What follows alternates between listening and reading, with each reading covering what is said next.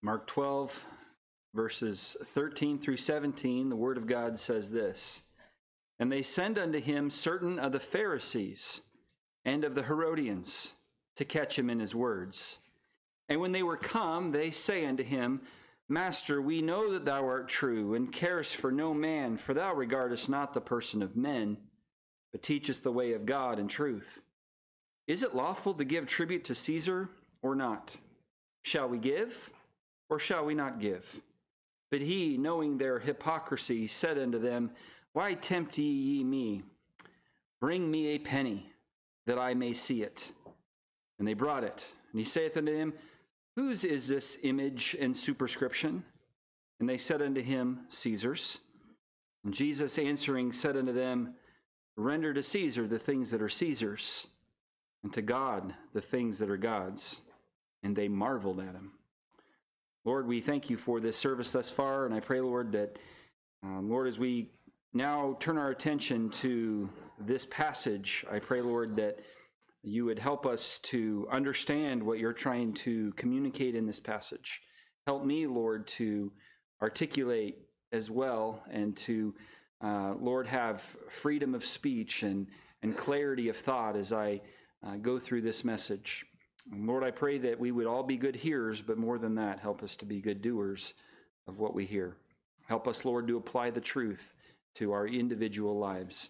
Well, thank you for all that goes on. In Jesus' name, amen. Thank you. You may be seated. Well, as you know, we are nearing the end of summer. And as a result, that means we are slowly creeping up to the holiday season. In fact, we are just 88 days from Thanksgiving and 119 days until Christmas. And as you go to some of the stores, Hobby Lobby, yes, I'm speaking to you, they are very well aware of this fact. And with the holiday season comes family gatherings, where we get together with aunts and uncles, cousins, the in-laws, probably the outlaws, and various other family members. And usually in most family gatherings, there is an anxiety that someone will create drama and debate over two specific topics. And these are typically off limits in order to keep the peace at these family gatherings. What are the subjects? Politics and religion. And so today we're going to talk politics and religion. You're welcome.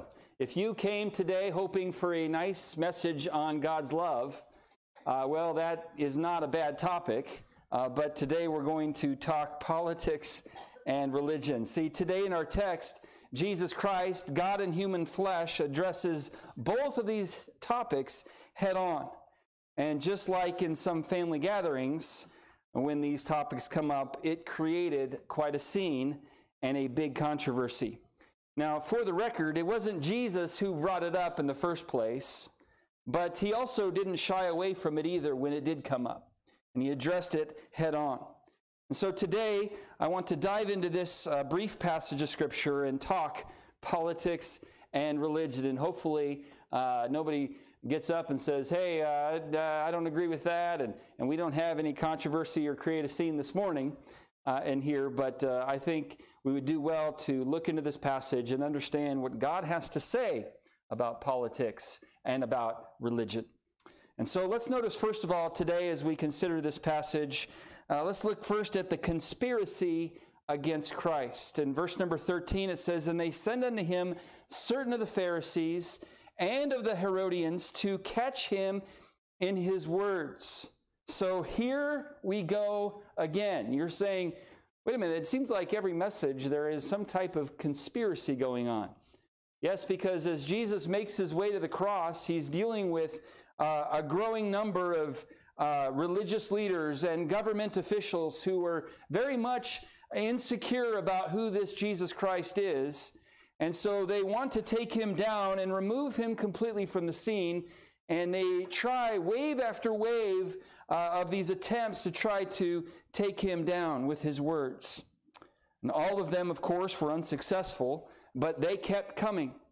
As we consider this conspiracy, let's notice a few aspects of this attack. First, let's look at the people of this conspiracy. In verse number 13, it identifies who these people are. It says, "And they send unto him certain of the Pharisees and of the Herodians to catch him in his words." Now, in the previous conspiracy that you may remember from our previous messages in chapters 11 and 12, we saw the scribes and the chief priests who were very upset about Jesus coming into the temple and cleansing the temple and overturning the tables, if you remember that. They were so upset that they actually recruited the elders to join them in one of the first conspiracies to take him out in his words. And so they joined together, the scribes, the chief priests, and the elders. Remember, they formed what was called the Sanhedrin. And when they got to Jesus, they asked the Lord about where he got his authority. And then Jesus brought in a question. He said, "I have a question of my own for you. The baptism of John, was it of men or was it of heaven?" And he ended up silencing them in that question, but then proceeded to indict them on failing to receive the prophets and ultimately the Son of God in the first part of chapter number 12. Well, now they kind of go their way, and verse number 12 of chapter 12 says, "They sought to lay hold on him, but feared the people, for they knew that he had spoken the parable against them, and they left him, and they went their way." And the Bible says in verse 13, "And they sent unto him." So this group of Sanhedrin gets shut down, gets totally indicted, and Jesus has a very pointed story for them. And so they go away, and they talk to these Pharisees and these Herodians, and they said, "Hey, why don't you go and try to trip Jesus up in his words?" And so they send a totally different group of people to attempt to take the Lord with a question that they thought for sure would trap him. So they send this very unlikely group of people, the Pharisees and the Herodians. Now, it's not surprising to find the Pharisees involved in this coordinated attack. We know that they were extremely conservative in their religious practices. They held strictly to the law and additional practices believed to be required for acceptance to God. They were legalists in the full sense of the word. They condemned any who failed to share their commitment to these practices and beliefs. And most Pharisees were very self-righteous and prideful and boastful and kind of looked down their nose at everyone else. Well, it's interesting to discover the group that they chose to cooperate with during this particular assault. The Herodians were a political faction of Jews who were loyal to King Herod, enjoying the benefits associated with the Roman occupation. Herod supported the Roman occupation and sought to advance the influence of Roman culture within Jerusalem. And normally these two groups were at odds with each other, choosing to avoid any association that wasn't absolutely necessary. Their values and goals were polar opposites, and yet they had joined together in opposition to Christ. While they despised each other, their hatred for Jesus served as the unifying factor in their cooperation. Now, sadly, an attitude remains like that today, doesn't it? Particular groups that usually have nothing to do with each other sometimes come together to oppose the gospel and its advancement.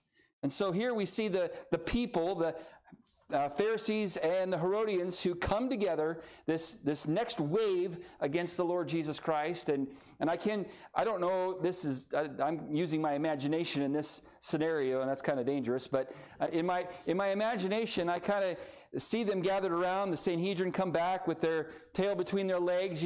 Jesus just kind of nailed them, and they go back, and we got to figure this out. We got to take this guy down. The Pharisees and the Herodians are like, "Hey, let me at him. And we've got the perfect question. We know exactly what to bring up. And he, no matter how he answers, we're going to trip him up in his words. And it's going to be perfect."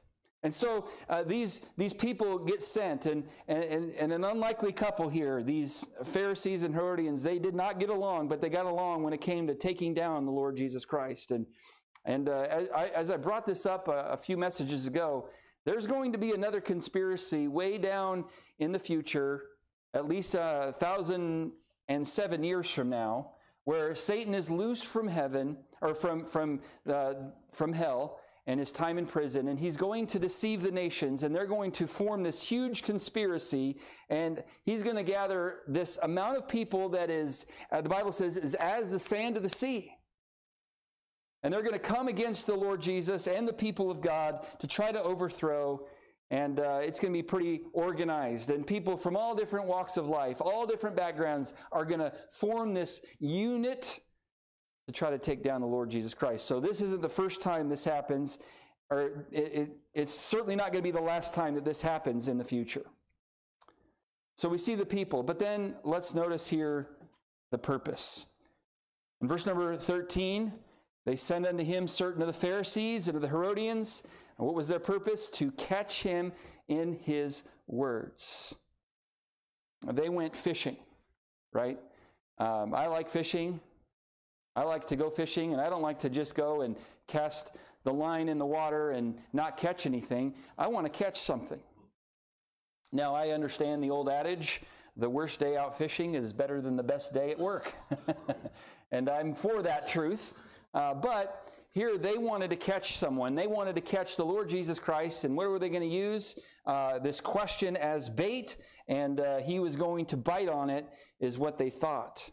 So Mark makes it abundantly clear that the purpose of these men was to catch Jesus in his word. They had no desire to learn from the Lord Jesus. By the way, you think about this. The Herodians and the Pharisees, whoever their representatives were, who went to talk to the Lord Jesus Christ, they had the opportunity to talk with the Son of God face to face.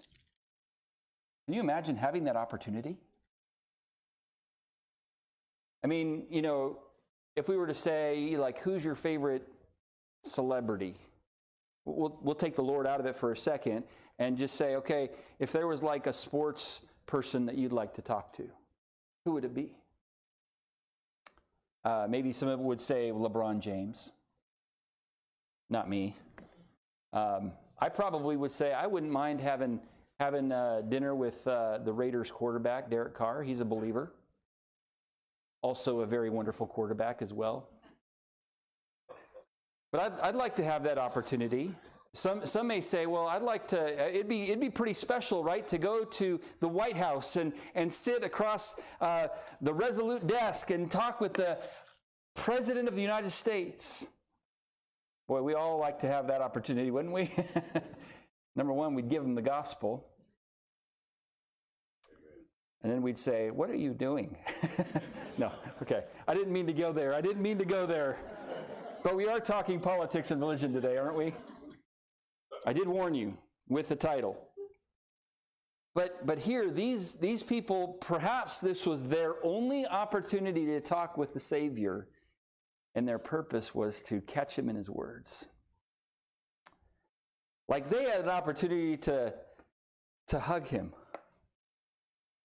to sit at his feet and worship him. Because one day they're going to do that.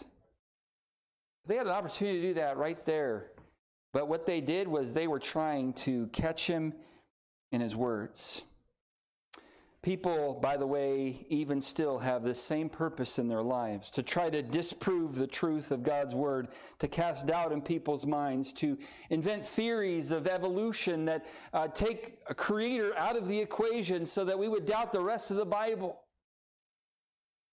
And there's still people who are trying to discredit the Lord Jesus Christ and discredit what he did and the plan of salvation and the importance of redemption. There are people who are still out there trying to do that, and we see that even here in American culture. We're removing the truth of gender. And by the way, it is a truth that there are two genders. It's not like, okay, there's 112 plus and we're adding more each day. No. There's two. And we see this attack on truth so that there's no accountability and we can live however we want. The purpose of this conspiracy was to catch Jesus and his words. But then I want us to see here as we continue in verse number 14, the phoniness. Verse number 14, when they were come, they say unto him, Master, we know that thou art true, And there was no doubt a little sarcasm in their voice. There certainly wasn't any sincerity at all in it. We know that thou art true and carest for no man. And we might think, well, yes, he does care for men. But what they were insinuating was he doesn't care what people think. He does what God has sent him to do. That's what they were trying to say. It was meant to be a compliment. And cares for no man, for thou regardest not the person of men, but teachest the way of God in truth. And so they come with these flowery words. They put it on thick. They were just really trying to butter up the Savior. So they come with this phoniness, this fakeness. They were Academy Award winning in their act. And they were just trying to set him up. So they come with this phoniness. But then they drop the bomb at the end of verse number 14. After they go and flatter him, is it lawful to give tribute to Caesar or not? And I imagine they kind of were like leaning in as they said, shall we give? Or shall we not give? See, in this question, in this conspiracy, no Jews particularly enjoyed living under Gentile rule. The Pharisees hated it with a passion, and so they wanted to know what Jesus was going to say. Whereas the Herodians adopted a more tolerant view. And so if Jesus, as he was asked this question from these phony hypocrites here, if Jesus openly endorsed paying tribute to Caesar, he would alienate many of the Jews, and they would have an uproar against Jesus. But if he spoke against Caesar, these Herodians would hustle him to the Roman authorities for arrest and trial as a traitor. So they thought they had him in a corner, and no matter how he responded, they would catch him in his words. And they thought, okay, the Sanhedrin kind of failed, but we're not going to because we have the perfect question. We're going to trip him up in his words. And so we see this conspiracy against Christ, but as we continue on through this passage, we see next the composure of Christ. You see, as Jesus deals with this new wave of attack and from a different group of people, he doesn't run away from it. He doesn't flinch or cower. He doesn't get angry. Instead, he maintains perfect composure and stands up and deals with it head on. By the way, as we continue on through the rest of this book, as we get closer and closer to Christ, or to the cross, we're going to see some more difficult times that Jesus is going to encounter. And yet in all of them, he has perfect composure through it all. He doesn't start worrying and fretting and panicking and going, oh no, they're going to kill me. He knew within his sovereignty that it was going to happen.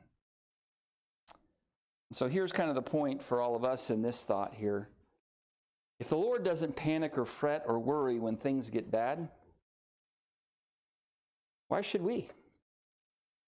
Especially those of us who are believers, who have the Lord in our lives, who, by the way, is called the Prince of Peace. And yet some Christians are far from peaceful. They're worrying and panicking about all the things going on around them, and oh boy, things are getting bad. It's never been this bad. Yeah. Things got pretty difficult for Christ, and yet he maintained his composure. He wasn't worried or fretting. He wasn't afraid. I want to encourage all of us to, as we look at the news, and as we see some things coming down the pike, and maybe even for us as believers, some religious liberty that may be going out the tubes, for us to not panic, for us instead to maintain composure, knowing that God is in control. So we see the composure of Christ. How do we see that? Well, we see it, first of all, in his omniscience. This is a theological 50-cent word that basically means God knows it all. In Psalm 44, in verse number 21, the Bible says, Shall not God search this out, for he knoweth the secrets of the heart. And we see this here in this passage in verse number 15. Shall we give or shall we not give? But he, knowing their hypocrisy. They came to him with all these flowery words, and I suppose most would have been impressed and kind of it would have maybe been effective, but not in the Lord Jesus Christ, because he knew their hypocrisy. We see this in his omniscience. Job 42 and verse 2, the Word of God says, I know that thou canst do everything, and that no thought can be withholden from thee. Every thought that you and I have ever had and ever will have, whether it comes to light here on this earth or not, the Lord knows, and no thought can be withholden from him. See, Jesus knew their hypocrisy, and by the way, he also knows my hypocrisy. And he also knows your hypocrisy too. We might be fooling everybody in the room today. We might be fooling our spouse. We might be fooling our family. We might be fooling our coworkers. But we can't fool God. Hebrews 4 and 13 says this, neither is there any creature that is not manifest in his sight, but all things are naked and open to the eyes of him with whom we have to do. All things are open and naked unto him. You say, oh no, I'm hiding all of it, and I've deleted all my history, and I've deleted those text messages, and no one knows. No, all things are opened and naked unto the eyes with whom we have to do. David said in Psalm 139, he said, O Lord, thou hast searched me and known me. Thou knowest my downsitting and my uprising. Thou understandest my thought afar off. Thou compassest my path and my lying down, and art acquainted with all my ways. In other words, the Lord knows exactly what time you laid down to bed last night. He knows everything. He knows every time you wake up, and he knows our uprising. He knows our downsitting. He understands our thought afar off. He says he's acquainted with all of our ways, for there's not a word in my tongue, but, O Lord, thou knowest it altogether. There's not a word that you'll speak in this life that God doesn't take notice of and doesn't know it altogether. Thou hast beset me behind and before, David said, and laid thine hand upon me. And David said, such knowledge is too wonderful for me. It is high, and I cannot attain unto it. David realized the amount that God knows about us. It said, it blows my mind. And he does. He knows everything about us.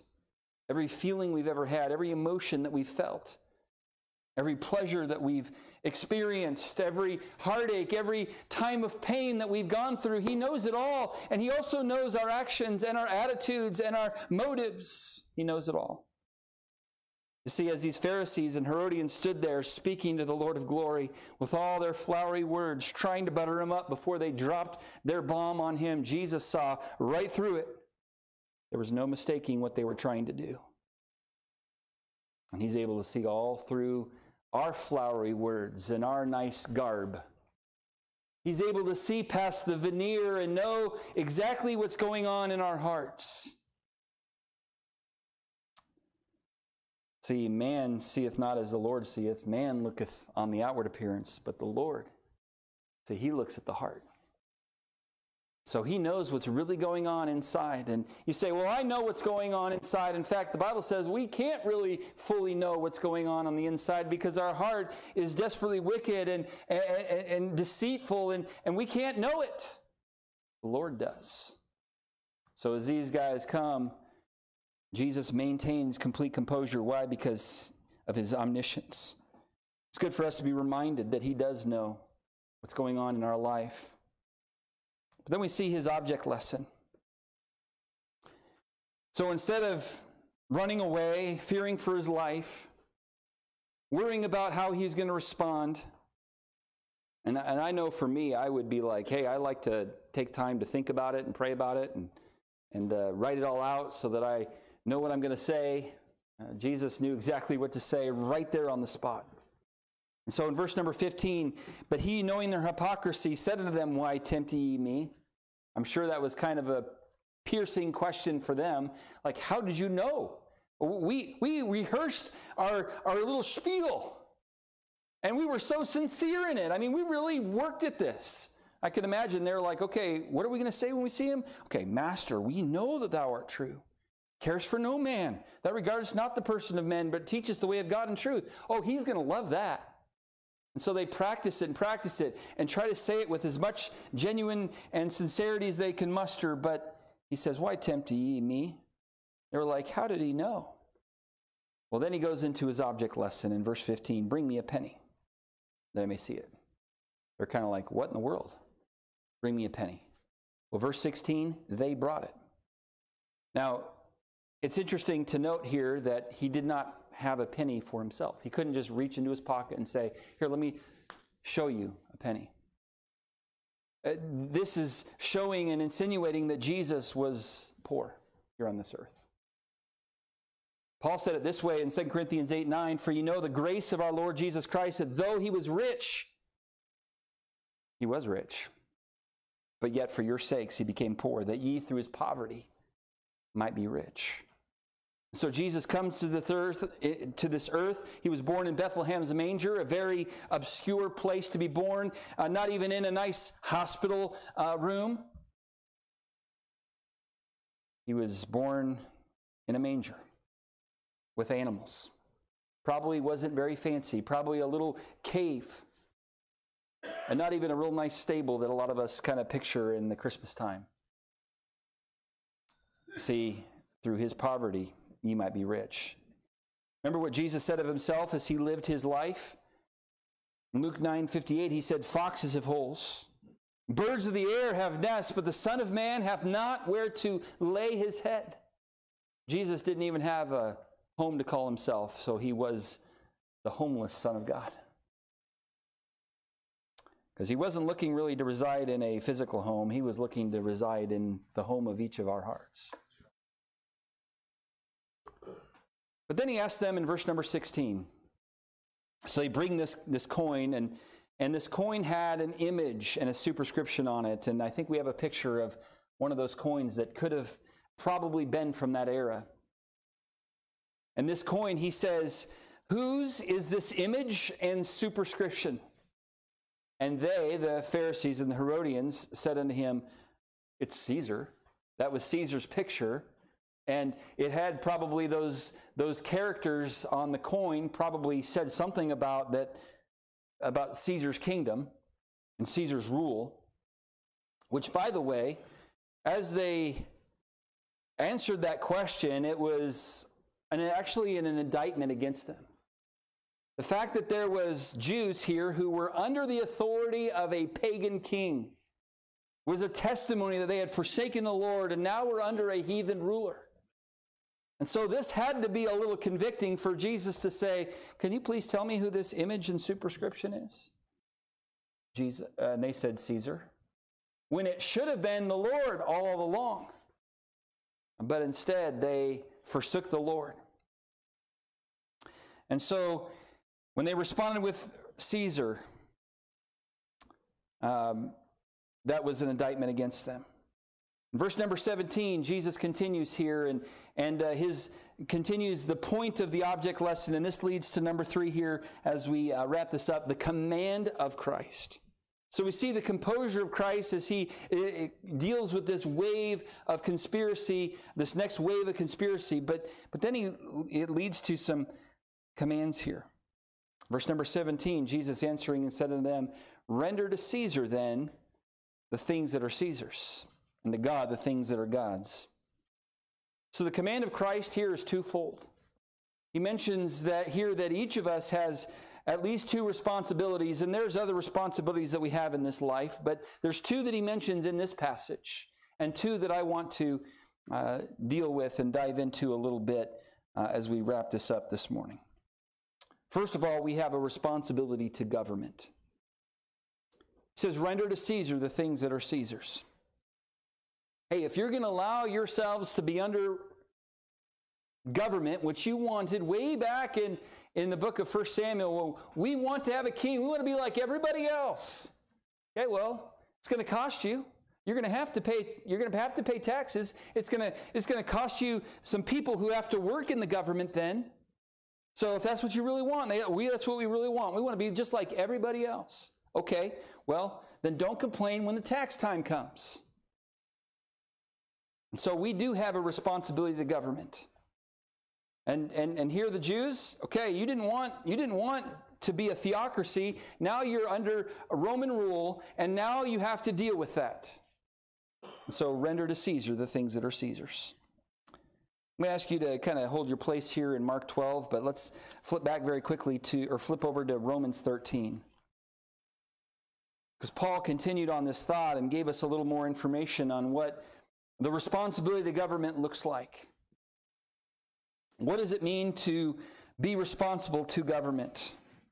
I mean, I know here in America, we're the land of the free and the home of the brave. You better not tell me what to do because I live in liberty and freedom. Well, we understand that that's not, because we live in America and we have freedom, doesn't mean that we have zero laws and zero rules.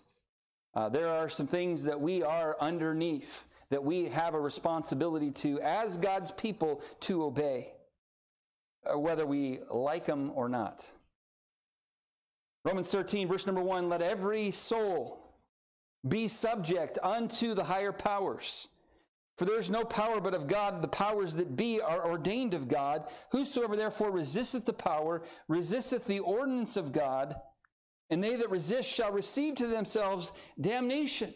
For rulers are not a terror to good works, but to the evil. Wilt thou then not be afraid of the power? Do that which is good, and thou shalt have praise of the same. For he is the minister of God to thee for good. But if thou do that which is evil, be afraid. For he beareth not the sword in vain, for he is the minister of God, a revenger to execute wrath upon him that doeth evil. And so here we go. Verse number 5 says there, wherefore ye must needs be subject, not only for wrath, but also for conscience sake. Look, obey the laws. Submit to the laws of the land.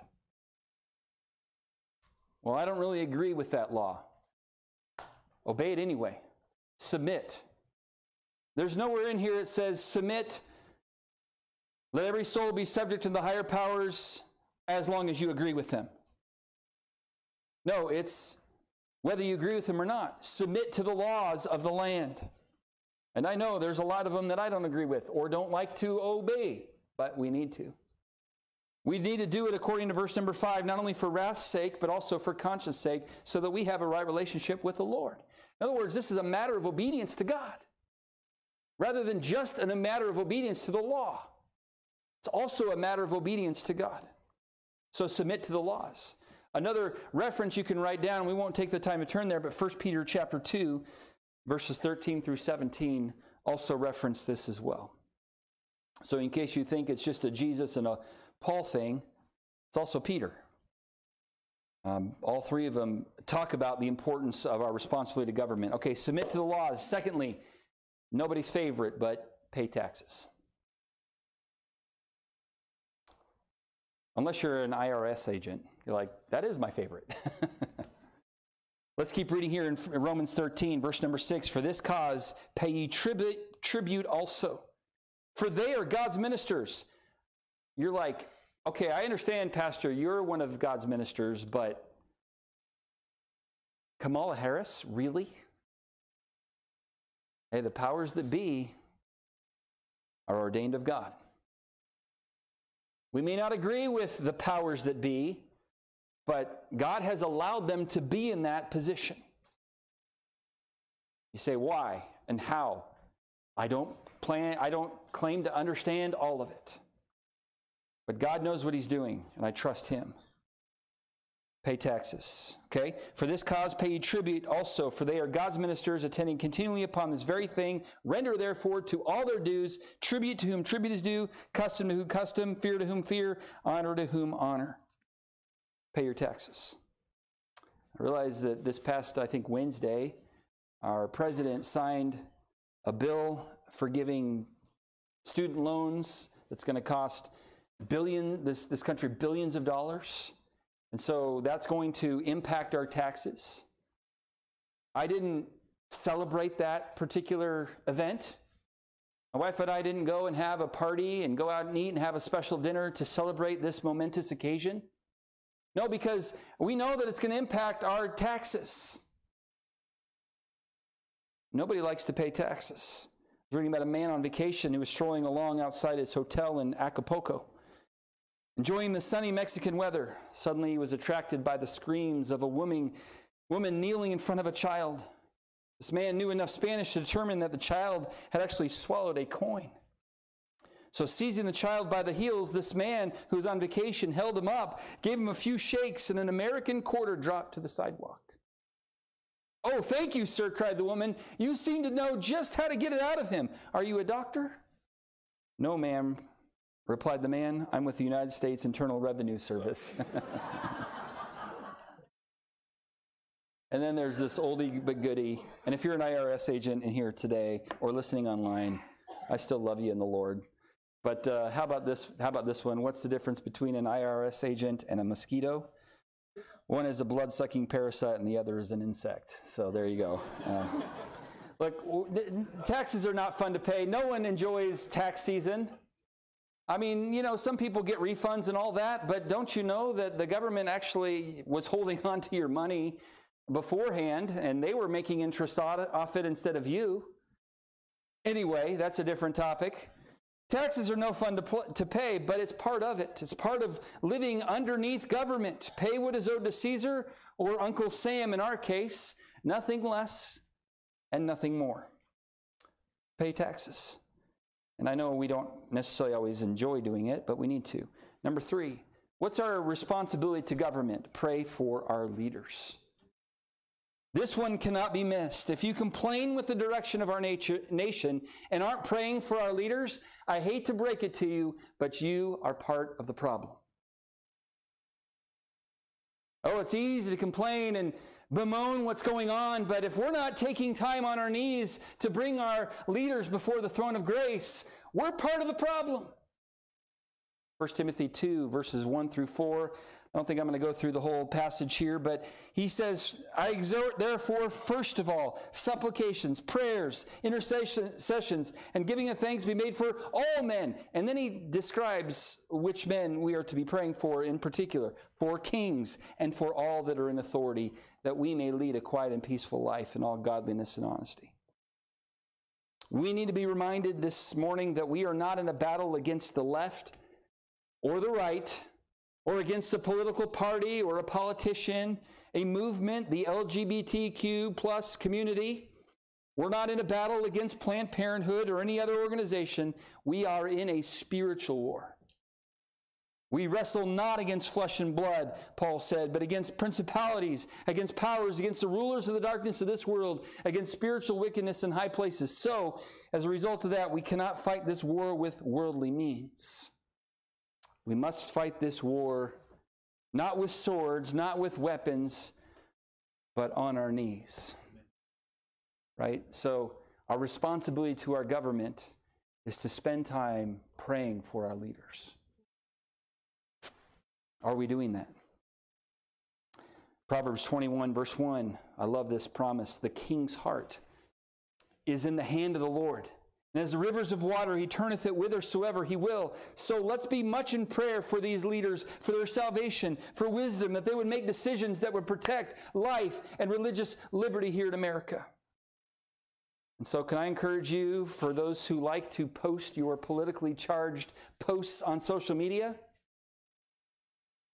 I would encourage you to first spend time and energy praying for our leaders, because I guarantee that will accomplish a lot more than any social media post. But then after you pray, then post away. Number 4, last one here on this. Vote according to biblical principles. Proverbs 29:2, "When the righteous are in authority, the people rejoice, but when the wicked beareth rule, the people mourn." Don't buy into the mentality that your vote doesn't matter. I've read an article that describes several elections all over the world throughout history that were decided by just one vote. See, the privilege and responsibility of being an American citizen is that we have a voice. And as a believer, this is a very powerful way to let your voice be heard. I realize there's a host of issues, and most of the time when choosing to vote is a choice of the lesser of two evils, but when it comes to biblical principles of the protection of the unborn and traditional marriage and biblical morality, these are non-negotiables. So vote according to biblical principles. So we have a responsibility to government. But here in verse number 17, if we flip back to Mark chapter 12, Lastly, here we learn that we have a responsibility also to God. See, a lot of times we focus in on the first part of this command, but miss this last one. And I don't want to take a lot of time here today, but I don't want to miss this one. Render to Caesar the things that are Caesar's, and to God the things that are God's. See, the Jews there, under Roman rule, actually did pretty good with rendering the things to Caesar.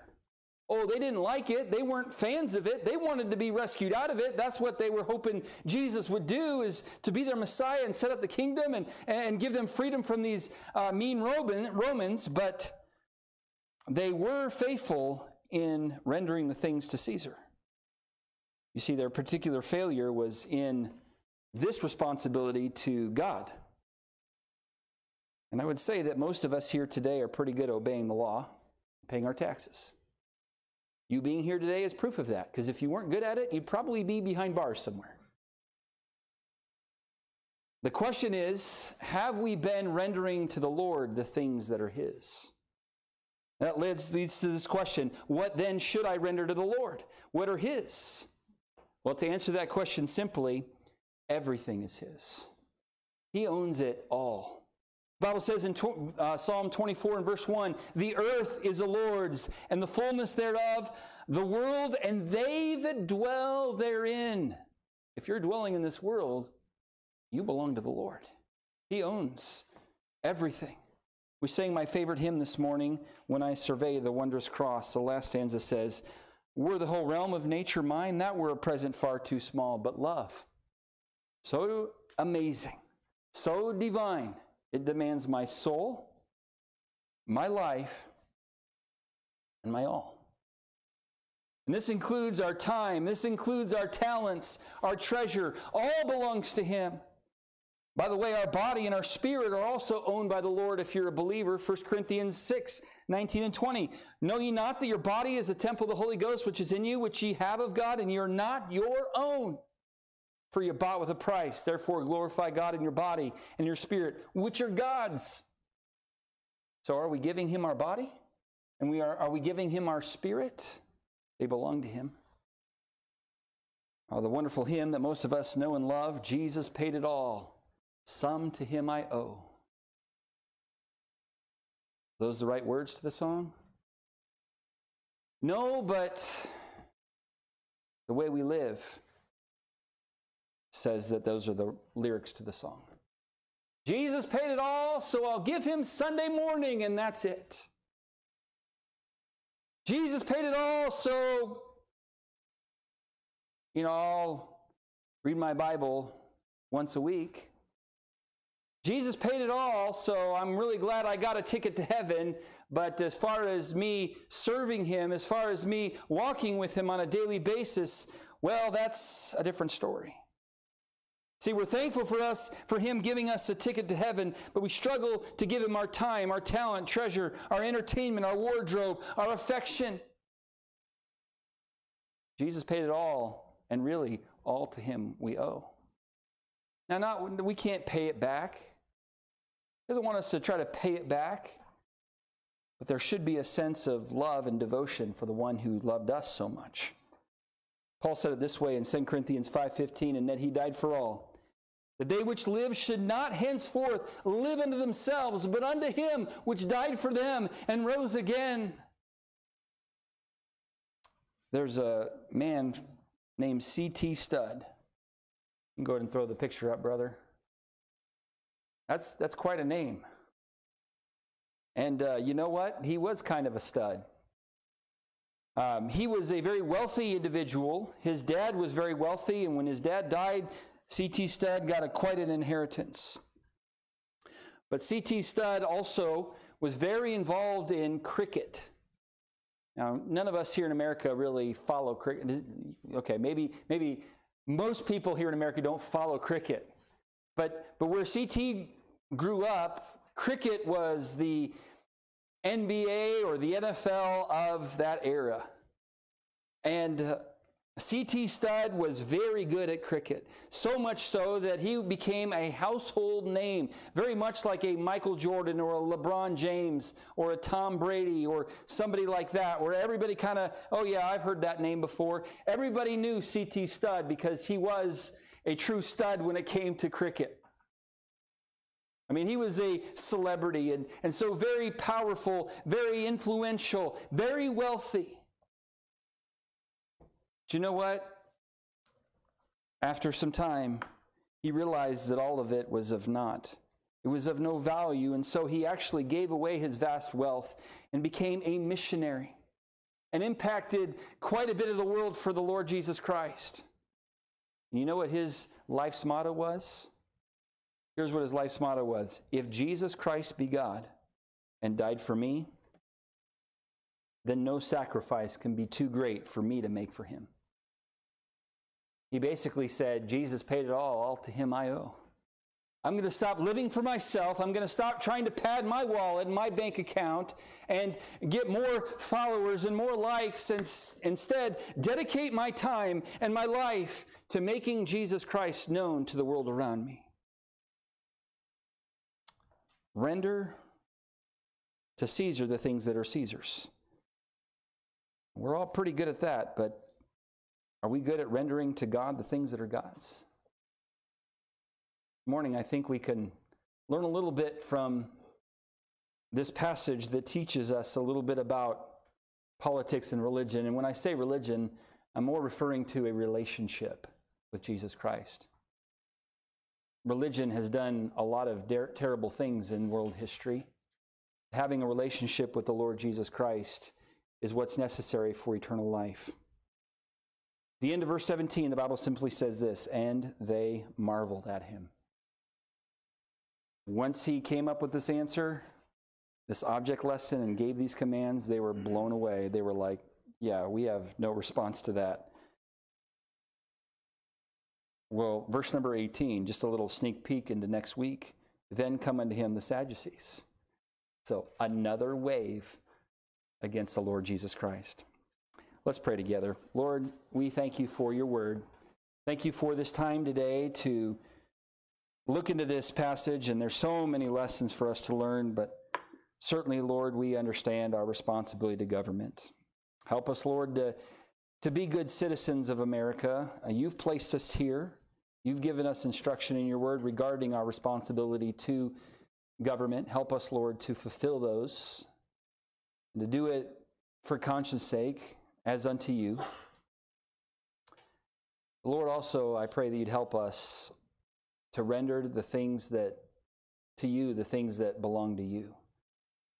And Lord, I think some of us are pretty careful at making sure we don't pay Uncle Sam too much. Sometimes we make sure we don't pay you too much as well.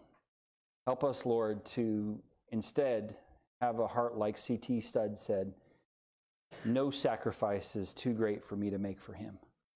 After I consider the sacrifice that you made for us, I should be willing to give you my all. I should be willing for you to let you take my life and let it be consecrated, Lord, to thee. Father, I pray that if there's one here today that has never trusted Christ as their Savior and doesn't have a relationship with Jesus Christ, I pray that today would be the greatest day of their life. May they place their faith in Christ and Christ alone for their salvation.